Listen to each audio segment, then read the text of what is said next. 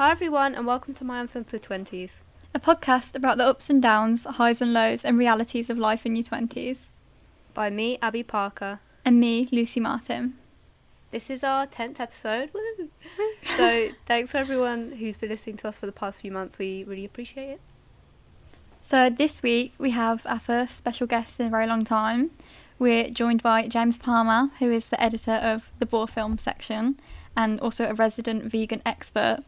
So we're going to be talking a lot about vegan, vegetarianism, what's been going on in the news, as well as everything we've been enjoying this week. James, do you want to introduce yourself to our listeners?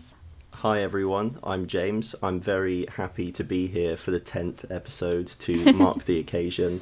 I've been listening to this podcast pretty much, I think, since the second week, just because, mainly because at first I thought Lucy would appreciate the feedback, and then actually I didn't expect to get into a lifestyle podcast, but, you know, well done guys. The hair care episode especially was the one where I was actually surprised about how invested I was in it.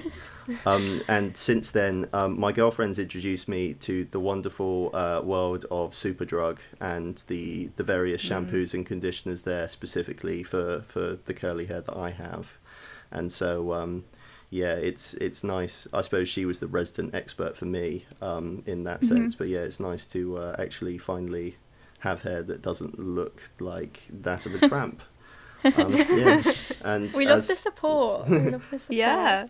As said, I'm the editor of the Boar Film, currently the section editor there. I suppose I don't really do that much else really with my life apart from, I suppose, at the moment I'm doing my maths and philosophy degree and focusing on that and reading a lot into kind of data and AI recently. So the news today about the COVID restrictions, I thought from that data standpoint was something that inspired a few strong opinions on my end, but I'll save those for later if we talk about that. I think, Abby, aren't you looking into... I mean, I don't know anything about, like, techie stuff, but I feel like the masters you're looking into are sort of, like, a bit AI-y, aren't they? Well, yeah, there's this masters at UCL called Human Computer Interaction, and I'm like, that's right up my street. I love that. Because there's this module I'm doing at the moment, which is like about, it's called Exploring Minds, but it's like AI minds and stuff. And it's really interesting looking at just, I mean, it's kind of scary though, everything that can go wrong. But yeah, interesting stuff. Would that be neural networks specifically? Because I know that initially that was based off of discoveries in neuroscience as a model for deep learning.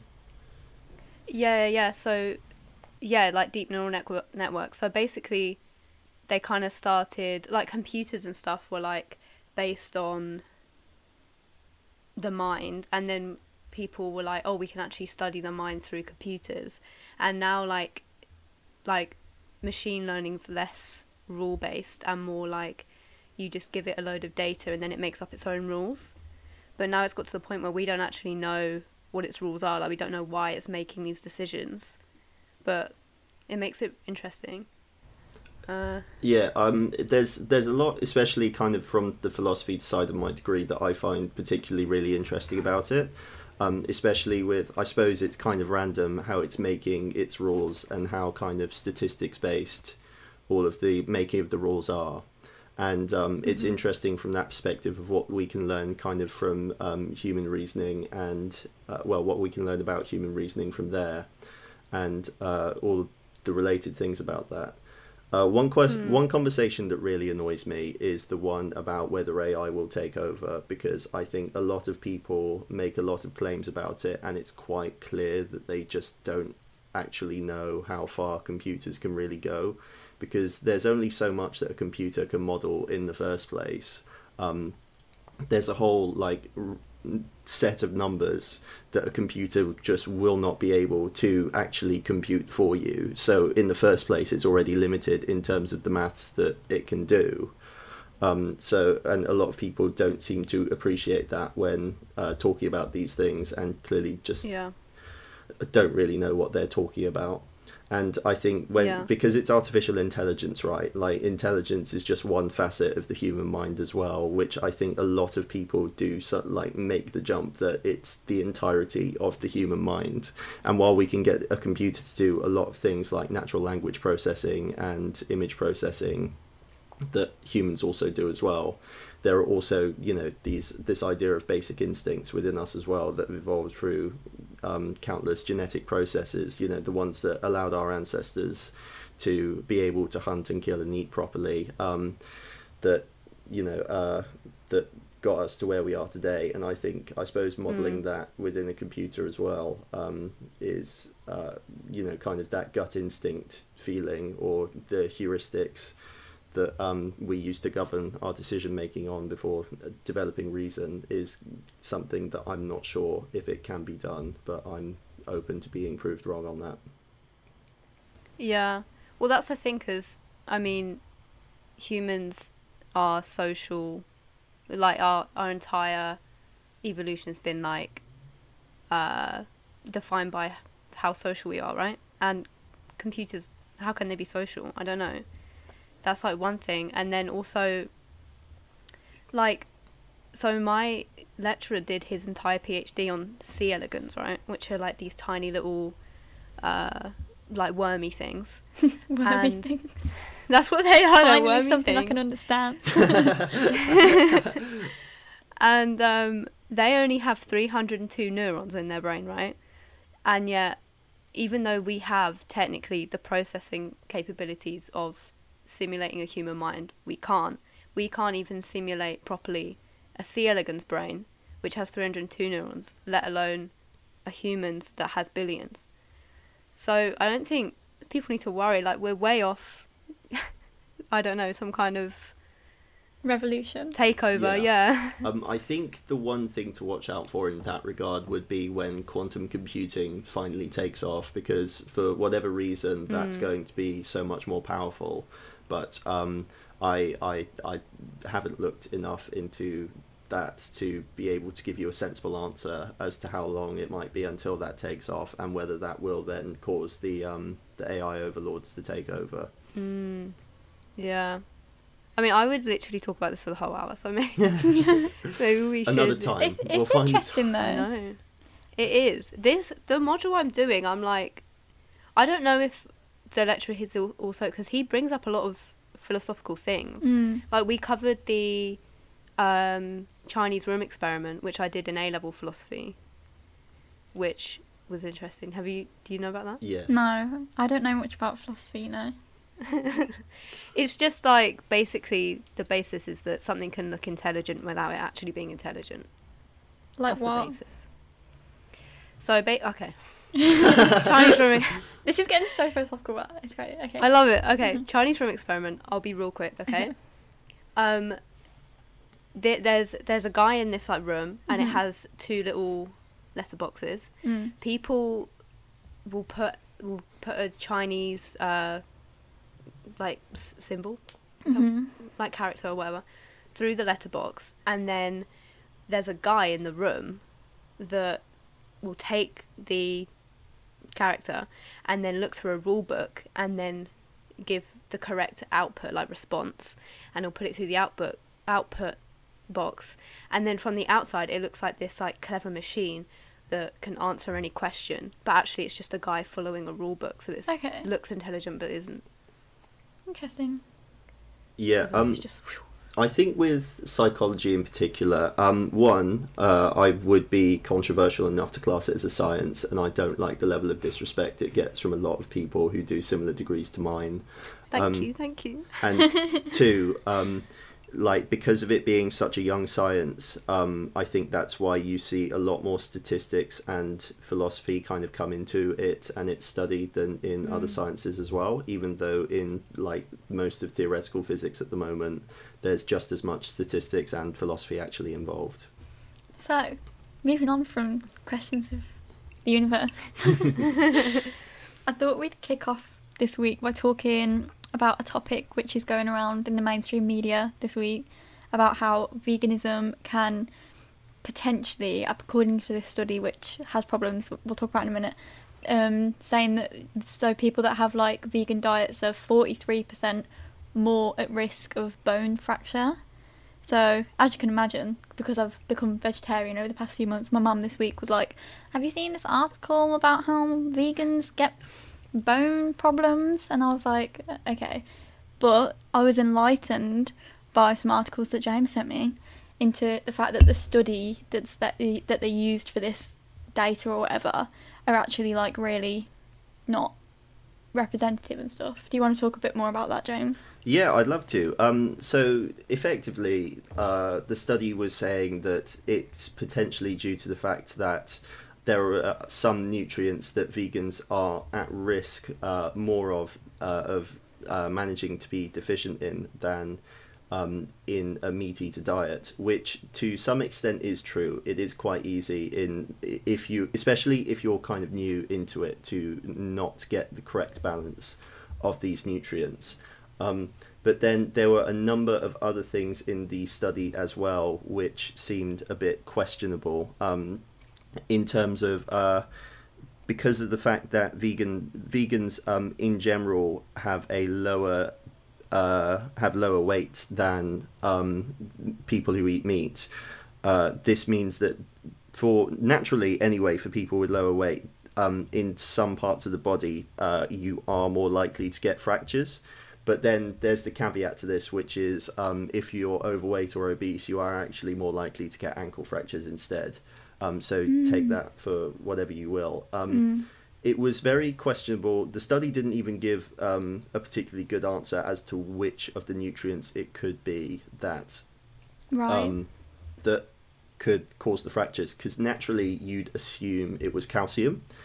But calcium in a vegan diet, I think, is one of those things. I think along with protein, it's kind of one of these questions that you'll regularly get, is how do you get your protein or how do you get your calcium, when actually I think that's because we've been so trained, like from birth in our society basically, and into thinking and educated into thinking that dairy and meat are where you get calcium and protein respectively, whereas it's not actually the case, that they're the only places. You can get them in from a number of plant-based sources like nuts, for example. Even kale, actually, surprisingly, has more calcium in it than the milk does. And I didn't know that. Yeah. I didn't know that until a few weeks back, but I'm glad to see that my kale intake is helping my bones and teeth. So effectively, there's another issue with calcium as well, which is when you actually get it from cow's milk and you have other animal proteins in the cow's milk as well, because of it being acidic, your body's naturally going to try and neutralize it by taking calcium from your bones and neutralizing it from there. So in most circumstances, calcium won't even be gained in the body via drinking cow's milk, which again is one of these things in terms of education, educating about nutrition, which we've kind of been misled on in most places. Then afterwards, there was the potential suggestion that a lack of B12 and vitamin D could be what causes these bone fractures.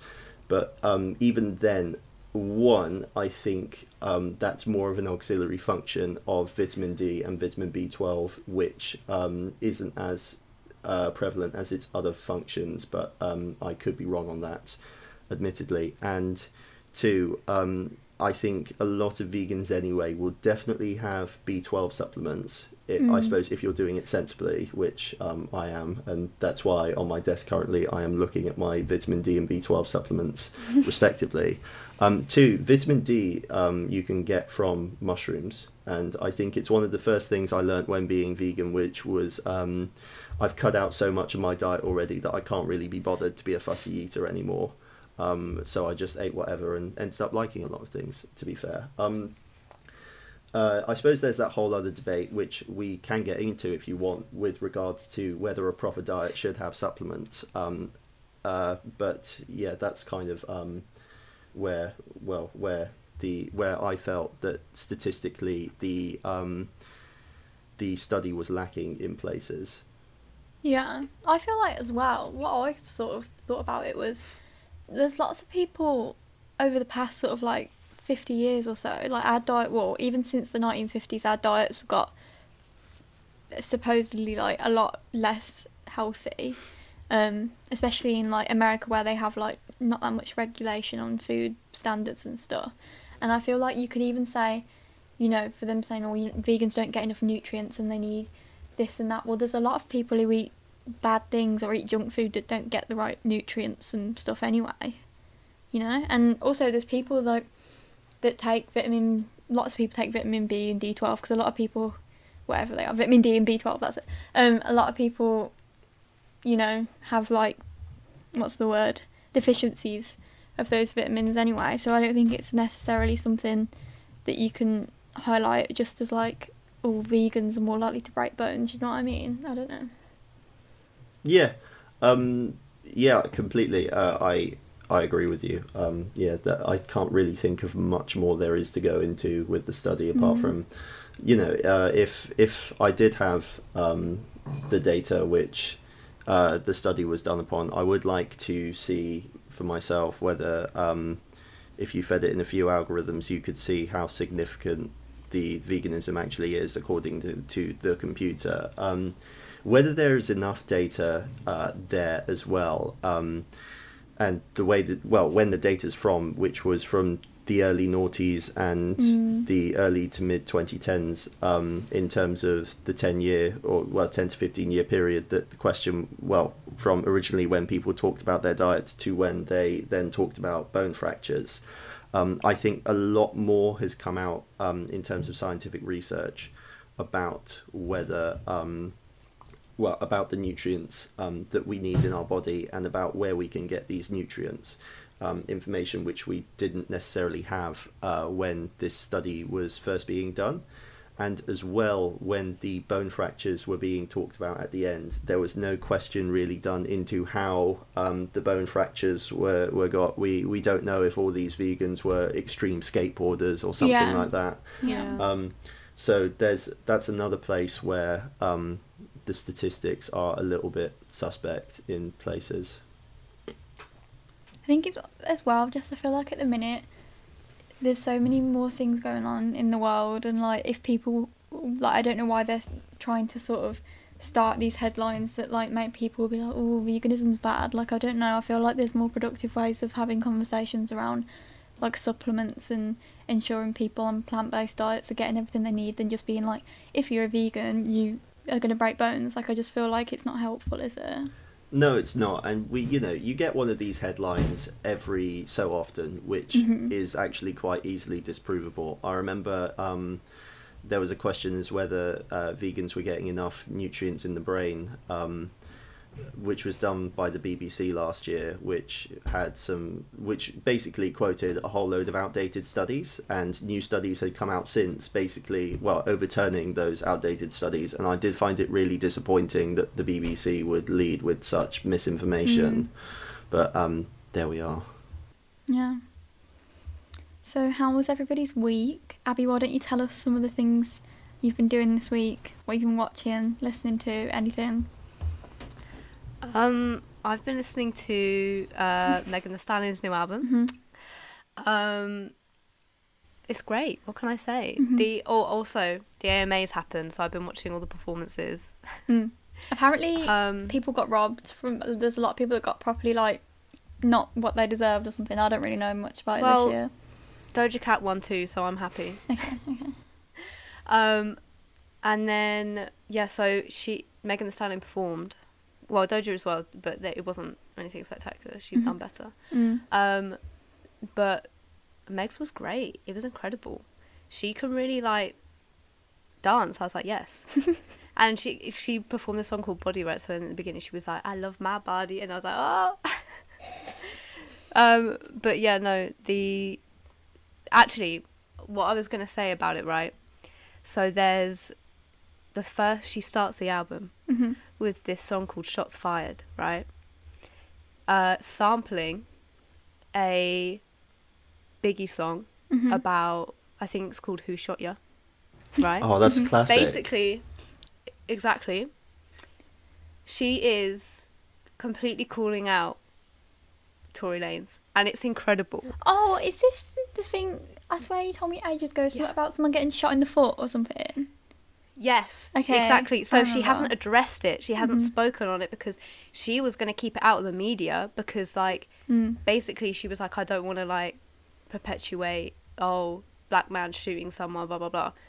So, but then basically it came out and then Tory was like, oh, like, I don't even know. He, like, released an album and was, like, trying to make money off of, like, the hysteria around him shooting Meghan, right?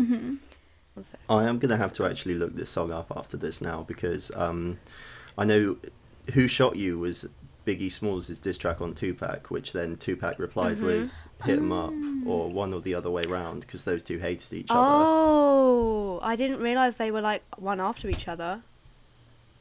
Yeah, well, it was this huge, like, East Coast versus West Coast beef back in the day, basically, so, yeah, I think for no other reason than they just wanted to show, like, one side was superior to the other. I remember I was in, like, my GCSE year when I was mainly listening to this, and I've not really caught up on East Side rapping until quite recently, actually, and something weirdly that I recognised was the amount of Hamilton lyrics that actually appear in those. Yeah, because Hamilton was heavily inspired by these. So this was where Lin-Manuel Miranda got some of his inspiration from, and what I really love about Hamilton, I suppose that the thing I love most about Hamilton is how it's kind of justified rap music in the eyes of the middle class now, because I think usually there is some sort of prejudice from people like that about it, and, you know, claiming this music is all about kind of sex, drugs and women, whereas when this comes in rock music, which is done predominantly by white people instead, this seems like people are a lot more accepting of it. But there we are. But yeah, so lyrics like Only 19 but my mind is older is actually a Mobb Deep lyric from the song Shook Ones Part 2. So and as a primary example that I can remember off the top of my head. So yeah, the more you know. Interesting. Didn't know that. Yeah, it was interesting because when I was, like, excited for this album, the artwork's, like, incredible, and then it got released, and because it wasn't this is just like a throwaway song on the album, and then everyone on Twitter was going crazy because they were like, oh my god, she's sampled Biggie, like, it's clearly about him. I literally live for this kind of stuff. Honestly, the best sign, because, you know, I've been listening to Luce knows this, Jack Harlow. I showed her one of his videos, and I was like, it's just gone to his head, like, he's lost it. And so Tory is on the remix for What's Poppin', and one of the lines is, I told him you're not poppin', you're just on the remix. And I was like, oh my god. I was actually really coming for, obviously, like, I can't really read out most of the lyrics on a wholesome podcast such as this one. So you'll have to look it up for yourself. James, what have you been watching, listening to, whatever? Well, I suppose it's mainly been kind of listening to music in the background of work for me this week. So I suppose on the topic of diss tracks in particular, I've been listening to a lot of Dizzee Rascal, and anyone who actually knows, like, him from outside the mainstream knows that Wiley, who's known as the godfather of grime, did Wearing My Rolex, and I suppose was most recently in the news for having a straight 9-hour anti-Semitic tirade on Twitter. Those two have an extensive history of just not liking each other, and I remember, so what happened when he was about to release his 6th album was Wiley tweeted out saying, like, I've heard that you've got a track on your album which is basically aimed at me, remove it or I'm going to make this 10-minute diss track on you. And to be honest with you, I'm kind of sad that Dizzee Rascal didn't keep the lyric, because there's a lyric in one of his songs, The Other Side, which is censored out because it references Wiley, and specifically makes a paedophilia accusation against Wiley. So God. yeah. Some people accuse Wiley of this, and Dizzee has put it on Twitter before, saying, "I've never seen a nonce more protected than Savile," which is his direct quote on the matter. I didn't. Oh my god. Yeah, I didn't realise this was the lyric. Yeah. It's kind of I need to look into yeah. this. So in The Other Side, it was just censored. So I listened to that album for a long time, that song specifically, and heard that. Thought it was about Wiley because of course the Godfather, because it starts Why's the Godfather. And then when I finally saw him live, and he was performing it live, the whole lyric came out, which was Why's the Godfather touching on the kids again. And I was just like finished for a good like moment. I was busy enjoying the song, singing along at that live event. Then I heard that and I was like, pardon. Sorry, what was this? I'm kind of sad he didn't keep the lyric in the album, because Wiley's diss tracks against various people, because whenever he feels like he's not relevant enough anymore, he does just like go on a tirade against someone, either on Twitter, like that's why he went against Stormzy earlier this year. His diss tracks on the most part, his diss tracks on the most part are very good, and I would probably love a good 10-minute diss track that he had on Dizzy Rascal.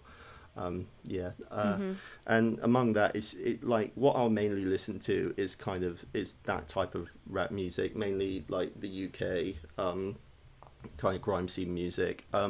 So on the board as well, I've usually when I have written for music, it has actually just been about Dizzy Rascal music. And so other than that, just similar music along those lines. But then I do love a bit of synthwave as well. So listening to I can't remember what the album's called, but the artist is called Washed Out. And if anyone's into that sort of synthwave music, I would heartily recommend his stuff. Abby, you and Alex always make me watch the diss tracks after you've had too many drinks, but what's the ones that we always watch? I can't remember. Isn't one of them Stormzy, right? Yeah, we watch we don't listen to the Wiley ones, we only listen to Stormzy's ones. And Alex loses her mind. Yeah, but because we lose our minds at the thing about his mum. Flew your mum Terminal 4 line. That's the line we lose our minds at. I think we wound that back quite a few times, didn't we? And we watched on YouTube these two guys reacting to Still Disappointed. That's what a night drinking with us looks like. If you want to dig into Wiley's extensive history of diss tracks, then I would recommend. So I think there's an album called The War Report, which is by Logan Sama, who's just a DJ on. He was a DJ on either Radio 1 or Kiss Radio at the time. I think it was Kiss. And basically every Monday evening, what would seemingly happen at this time in around 2006 is Wiley and his friends were going against this crew called The Movement, who I'm not sure. So I think the one from them who's had the most mainstream success is Devlin, who did a cover of Watchtower, I think, with Ed Sheeran a number of years ago.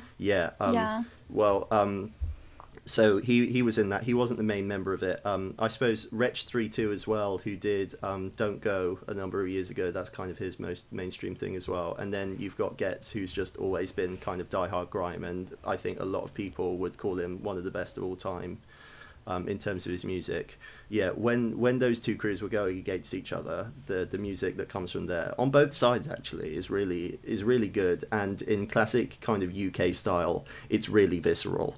You don't really have an old-fashioned diss track against Wiley unless you have, one, a nonce accusation, and two, an accusation that he's a coke addict. I think one of my favourite lyrics from Devlin's diss track has to be, so his song's called Extra Extra. I would recommend listening to that. I think one of my favourite lyrics from that is something like... you bang girls that are 15, I'm only 17 and I still wouldn't do that. Oh my god. Yeah. Oh dear.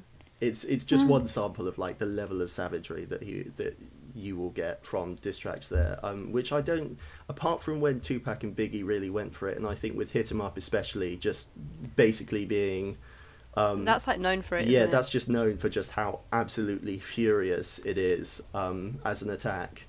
So I think apart from that one, I think the UK kind of diss tracks are by far like just so visceral, and just, you know, they really, it's not even like they just go for the one person, they just go for all their mates as well. And all of the main battle of Wiley and Ghetto versus well, and also all the sub battles like Scorcher and Frisco and et al. Is really good listen if you just really need to get out some anger. Luce, what about you? I haven't been listening to anything new this week, but I did start kind of on the philosophical stream things. I did start watching The Good Place. The Good Place is like one of my favourite shows of all time. Have you seen it, James? No, and I think I kind of refuse to see it because having like studied so much in terms of ethics, I will probably be disappointed no matter what happens. It's okay, like, because I've started watching it before, and I don't like Kristen Bell, first of all. Like, I just don't like her. Right. And then it's okay. I've watched like a season and a half of it, but I just feel like I don't know, like I skip bits of it because I get bored. Like I find it quite. I don't understand how you do this. How do you watch something for the first time and skip bits? Because I get just bored. Go on your phone if you're bored. I'm on my phone as well. I'm on my phone and I'm skipping it because I can't. That's really worrying. You know what? I feel sorry for Ollie. I would get so mad at you if you did that. I can't help it. Like I just don't have an attention span if they're having a conversation and it's first of all it's two characters I don't like, I will skip it. And this is with anything. And if it's a conversation that I don't think is important to the story, I'll skip it because I just get bored. How do you know what's important to the story if you haven't seen it yet? How do you know that it's not going to come up? Listen, this is the whole thing with The Good Place, is that stuff comes up again and they like learn and stuff. But I'm just then no, absolutely not having that. It's predictable as well. Like I was like, spoiler alert for anybody, just skip ahead. But I was like, of course this is The Bad Place. Like it's just obvious. Yeah, but that's season 1. There's like 4 seasons. I know, but I was just like, this is just like obvious. Like I don't know. I know it's one of your favourite shows, but I'm very sorry. I wouldn't rate it. I think. You know what? Sadly, I don't think a lot of people do. Yeah, I think I know a good book in terms of like an introductory exploration into ethics is The Elements of Moral Philosophy by James Rachels. So if anyone's a fan of The Good Place and wants some further reading, or if anyone just prefers books to unlikable characters, then go for it. I recommend that. Interesting. I think, like, I don't mind bits of philosophy. Like in history, we do bits of philosophy, but the whole, like when they talk about Kant all the time and stuff, I'm just like, I don't care. Like I don't know. Kant is probably the most overrated philosophy. No, not philosophy. Yeah, overrated philosopher in the history of philosophy. He certainly had his influences, and it's basically just because he made some fat 600-page book. I suppose a broken clock is right twice a day, right? If you're going to pump out that much content, then at least some of it. I suppose it was influential in terms of the way that people did philosophy, like just after. But basically, everyone doing philosophy just after was basically saying, in the politest way and scholarliest way possible, that he's a clown. Right. I mean, I love Descartes, right? Just simply because he would send his stuff to people and they would go, oh no, I don't agree with this, you're wrong because of that. And then he would go, nope, I'm right. And then just publish it anyway. And I was like, you know what? You've got to be pretty, self-assured to do that. I love that. There's some significant BDE at play. Exactly. René, go for it. I think my favourite, if I had to choose one, would be Gottlob Frege, because mainly he kind of was the person who started the whole kind of like philosophical movements that I'm into, and also just like his reviews that he's got of his lecturing, and just apparently his personality as a person.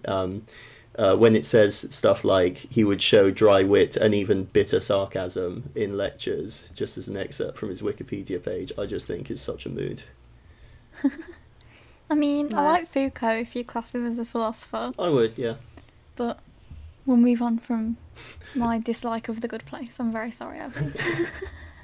It's okay. One last thing. I don't like short episodes of things. I know I said that I like to skip things, but if it's a short episode, I'm more likely to skip it. How many times have you watched Friends? Yeah, but Friends is different. Same episode length, and they're both comedies. Is it? Okay. Yeah, I know, but it doesn't have the 90s appeal of Friends as well. Have you guys watched Peep Show by any chance? No. No, wow. No. I think I know.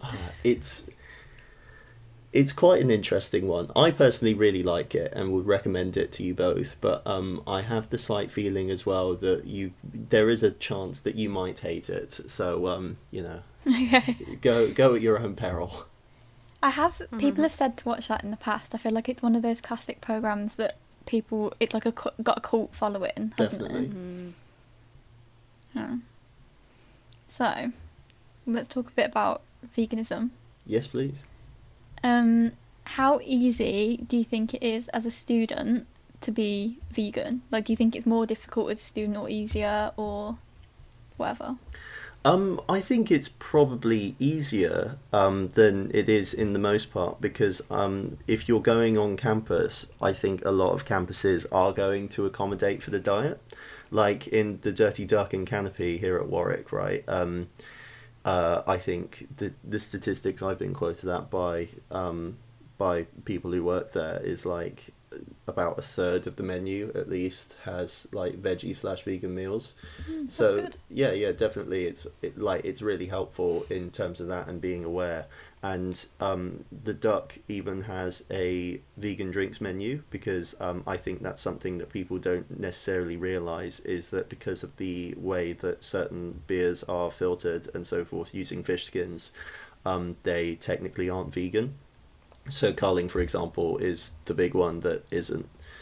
So yeah, I can't live out. I didn't know that. Yeah. That sounds grim though. Why do they do that? Like, Probably Yeah, because and like the chemicals. wines and stuff as well, right? Wines as Yeah. well, yeah. In terms of I think that will use fish bones instead. But Right. Lucy, your face is a real picture at the moment. Having I'm heard having an that news. existential crisis now.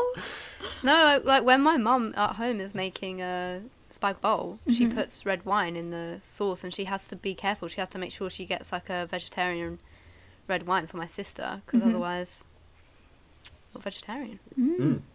Yeah. So on that front, I think it's also easy as well because you'll be made aware of that.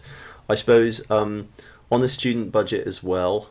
I'm not so sure because when it comes to living day to day, I don't use a maintenance loan. I just use my money from work, but I can afford it still. And I haven't fractured any bones yet, guys. Or my brain Good to hasn't know. melted, or whatever the BBC and the Sun claim will happen. So yeah, I managed through it, and I suppose because of how popular it is among a student body as well. From statistics I've seen, I'd probably wager a guess that 20 to 25% at least are either vegan or vegetarian. It wouldn't surprise me if that number went closer to 30% after that, because these are statistics I've seen pre-pandemic, and a lot of people have gone up. Well, a lot of people have got into it since the pandemic as well, and I think that because of that, you're more likely to find vegan friends and be able to cook with them and go out with them generally, and just I suppose celebrate your niche diets together, because I suppose when vegans meet up, right, it's not the only thing they talk about is not look how much better our diets are and look at how cool our views towards animal rights are. Aren't we people of the future, right? I think it's more this appreciation of kind of the creativity that then goes into certain vegan foods, that because of the constraints that are obviously there is more creativity that then has to be done, especially in foods that kind of try to emulate more meaty flavors.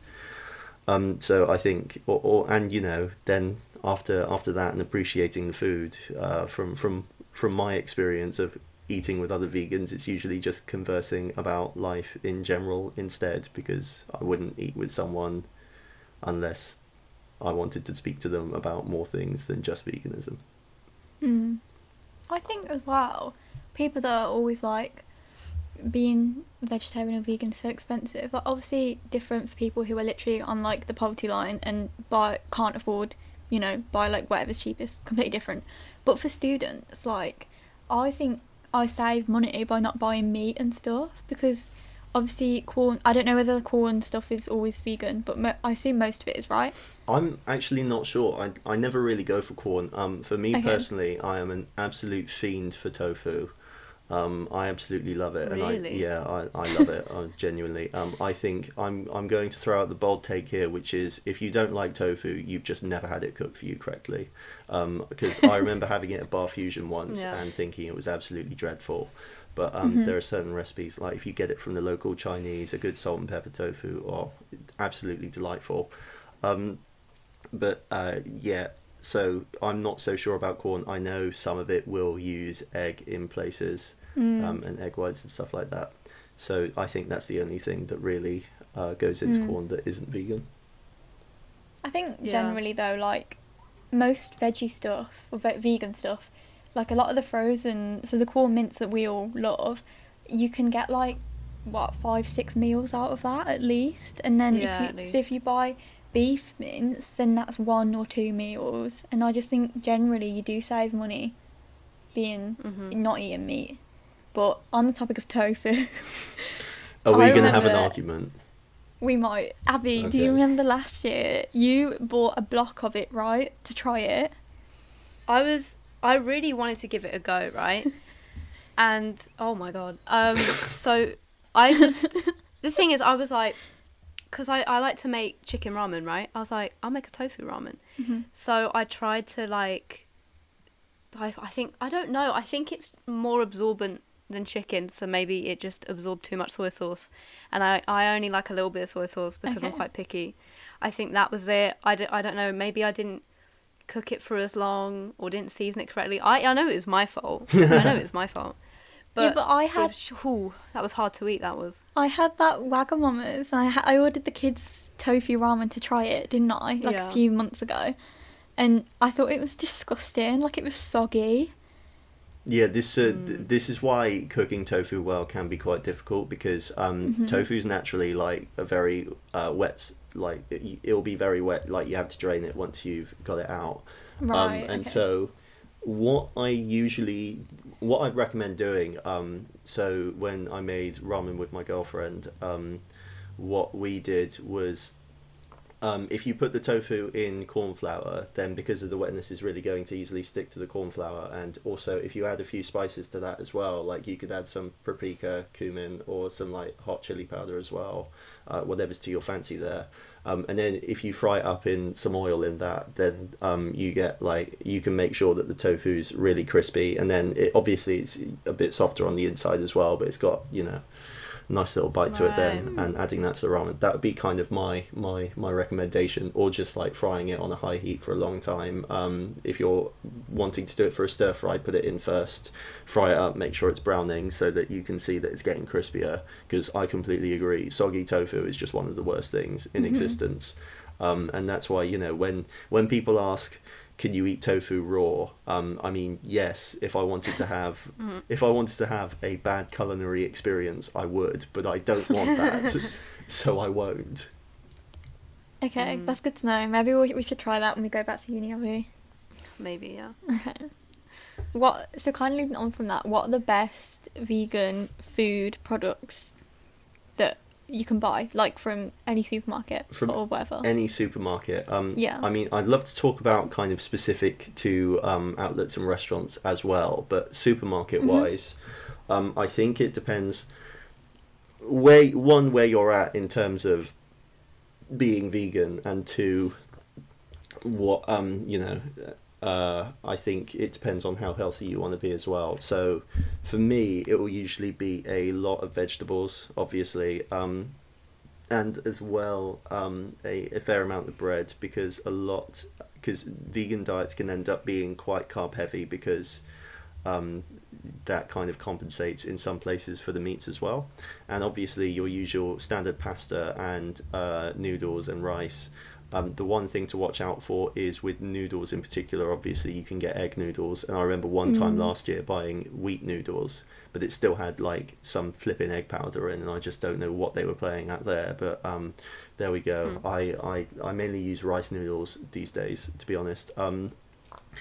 and yeah, rice obviously is vegan, and so is pasta for the most part, unless it's freshly made, in which case it will use milk and eggs. And as well, I'll usually buy like 1 or 2 packs of tofu because, like as said, like I am an absolute fiend for it. And so if you're kind of transitioning, then I would recommend the vegan meats because it's impressive how much they emulate the taste of actual meat. To be fair, I still have them from time to time, and especially kind of as a pub lunch, like a Beyond Meat burger is really, really good.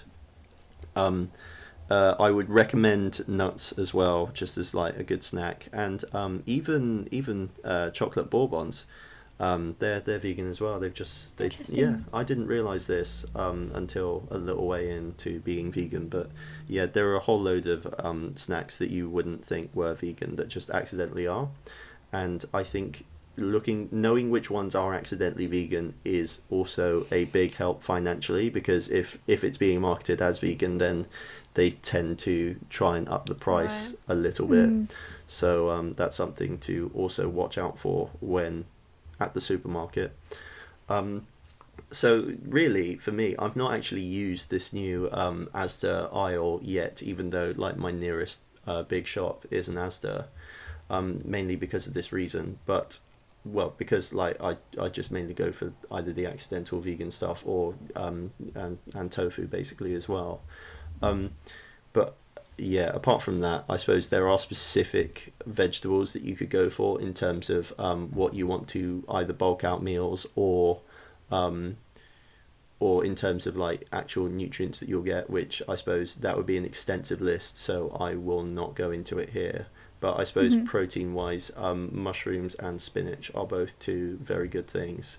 And something in terms of just managing to bulk out a meal where you might use chicken instead, a good vegetable for that is actually cauliflower, which you may not actually originally expect, but cauliflower is very, very good, very delicious. I'd recommend if you look at Mob Kitchen, which is a good website for recipes in general, they've got a really good popcorn cauliflower recipe, which is kind of meant to emulate the type of sauce that you'll get on chicken wings. And so I've cooked that once, and that is absolutely delicious. What about cheese? That's the question we're all vegan thinking. Cheese, yes, yes. So the thing was when in my vegan journey, so it was basically the summer before uni. I was just like, well, I had it in the back of my mind for a number of years, especially in terms of environmental impact. So I decided I'd go veggie at uni.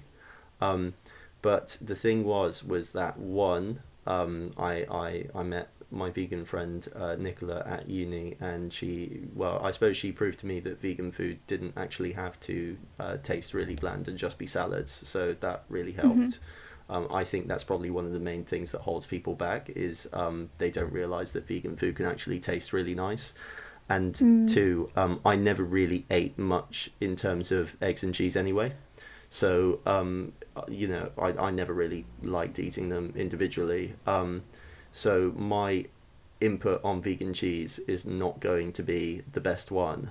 I like the vegan cheese on Papa John's pizzas. I am more than willing to accept that this may well be Stockholm Syndrome. But, yeah, like most vegan cheese is absolutely vile. And I will fully admit that it can be very tasteless. And so, but it's something weird for me because I've never had this experience really of being the true fiend for cheese instead of tofu instead. So it's it's an experience that I've not had. So I don't know. I find it quite foreign as a concept. But it is just like a widespread phenomenon, and I suppose it's something that you kind of have to get over eventually, as you do with all these foods that you leave behind, I suppose. I never even used to like cheese, and then when I got to uni, I got put onto cheese, so I would have been fine before. I literally didn't like it. I would have pizzas without cheese, and now I literally can't live without it. Isn't that a bit depressing? I suppose from an addiction standpoint, yes. I mean, I don't really want to make too many like judgments on diet because I can't be bothered. Like, it's an argument that could last for ages, and you know, I quite like the friendly working relationship that we all have on the board at the moment, and I don't particularly want to ruin it before we don't have to work with each other anymore. So we'll leave it there. I'm not one of those people that can just eat blocks of cheese, I will say that. And I don't like anything other than like cheddar and mozzarella. So maybe I'm not the worst. I don't know. You literally just eat cheese from the bag, Abby, which scares me. Oh my god. That scares me as well, I'm sorry. I can't believe you outed me like that. Mozzarella. The thing is with mozzarella, it's quite a mild cheese. It's not I don't very think offensive, it is. it? I think it's quite strong. Like, I think it's like basically tasteless. No, I hate. It makes me feel sick. Like, one of the things that makes me feel sick is when cheese has water on it, and when mozzarella has like this juice. Is dried mozzarella. I know, but still, the thought of it makes me feel ill.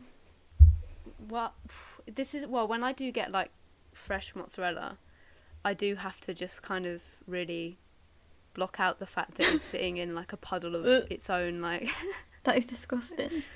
But I'm not very like adventurous with cheese. Like, my mum will sit down like at Christmas and stuff, she'll have like a cheese board with biscuits and she'll be like putting blue cheese on, and I'm like, that's too far. I did have, when we went to the Clarendon, have you been to the Clarendon, James, and had the vegan burgers? I've not tried the vegan burgers there, but I have been inside the Clarendon. They're good. They're really good. And they put vegan cheese on it, and it was really good. I don't know what it was. It was like grated. It was kind of green, which you could tell it wasn't real cheese, obviously. But I thought that was nice. So whatever that was, I would have. I honestly can't give any sort of opinion here. Like, I usually go without the vegan cheese that's on vegan burgers, just purely because of like when I did eat meat or had the option to eat. Well, I suppose I still have the option. It's not like I'm gonna die if I eat it, but I never really ate it anyway, so I just kind of continue on that trend. Yeah, that's fair enough. What are the best like vegan takeaways? I mean, you've already mentioned Papa John's, but like, what are the best vegan restaurants, especially around Warwick, I guess, for anybody from Warwick that's listening? Yeah, I think big respect needs to be given now to Greggs, and I think that the whole kind of revolution of these big chain restaurants giving vegan options was whenever some mad lad in a Greggs boardroom said, hey, what if we introduced a vegan sausage roll? Whoever had that idea had no idea of the global phenomenon that he was about to unleash. Because the year after, the next veganuary, when they announced their steak bake, they were on it again. The vegan steak bake's also really good. Every other company as well was on it. KFC was on it. McDonald's is only now just catching up. Burger King was on it at that time as well. It was incredible. So Nando's is now on it. They've made their plant-based burger.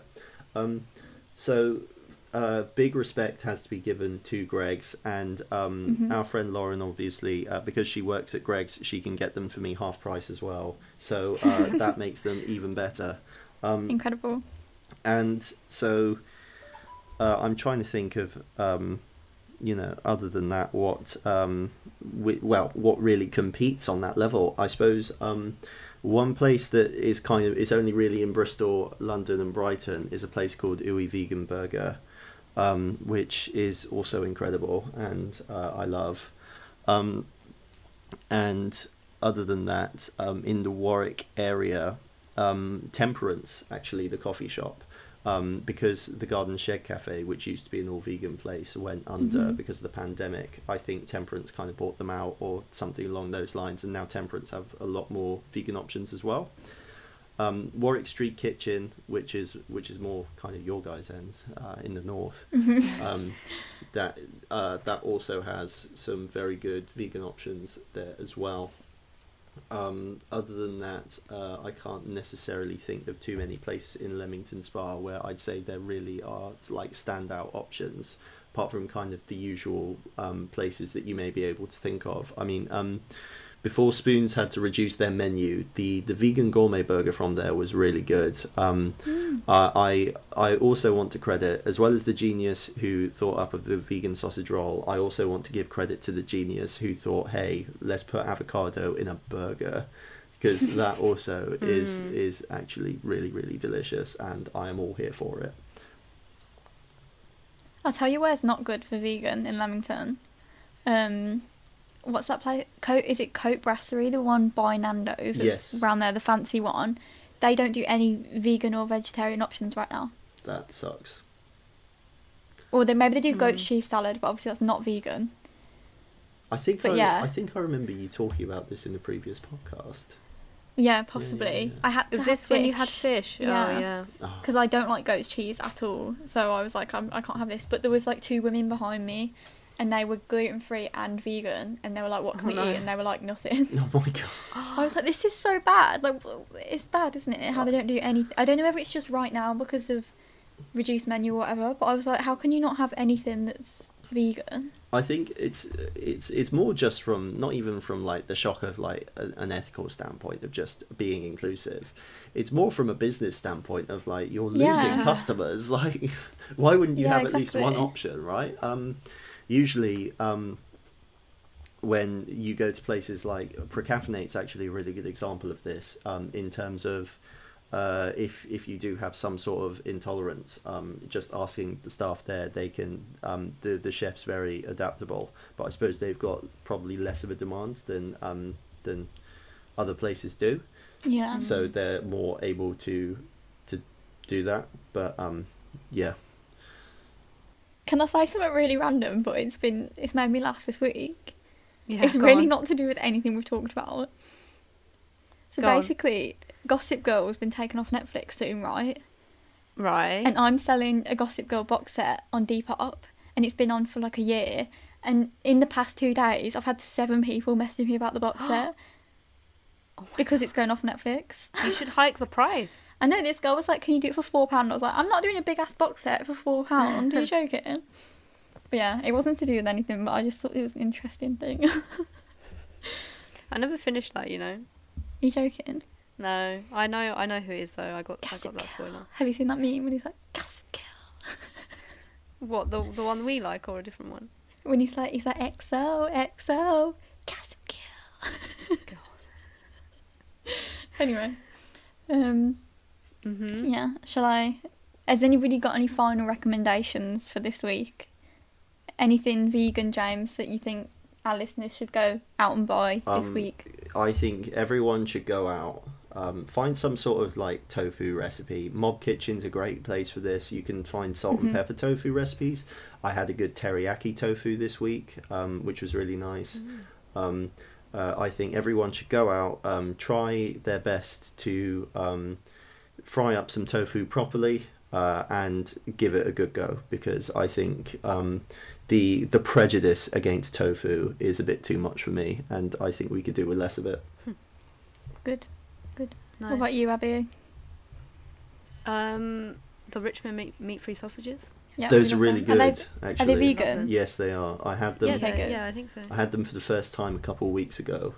And yeah, if you fry them up properly, I'd recommend frying them instead of putting them in the oven, because like ovens can be very temperamental in terms of student places. So when I had them in the oven, they weren't necessarily as good, but when I fried them properly, they were really nice, really nice. Yeah. I don't know. I went to McDonald's the other day and I had a veggie deluxe, which was very good. That's my sister's order. Yeah, I don't know whether I've got anything to recommend. No. Right. Well, thank you for coming on the show, James. My pleasure. So make sure you give James a follow on Twitter. It's J_Palmer2, but we'll link everything below. And also give the Boar Film a follow if you want to write. If you're at Warwick, you want to write and ask about films, message him. Yeah. Thanks so much for listening to the 10th episode of Mindful to 20s. Remember, if you'd like to come on in the future to talk about anything, we'd love to have you on, so get in touch and make sure you follow us on all our social media accounts. Bye. Bye.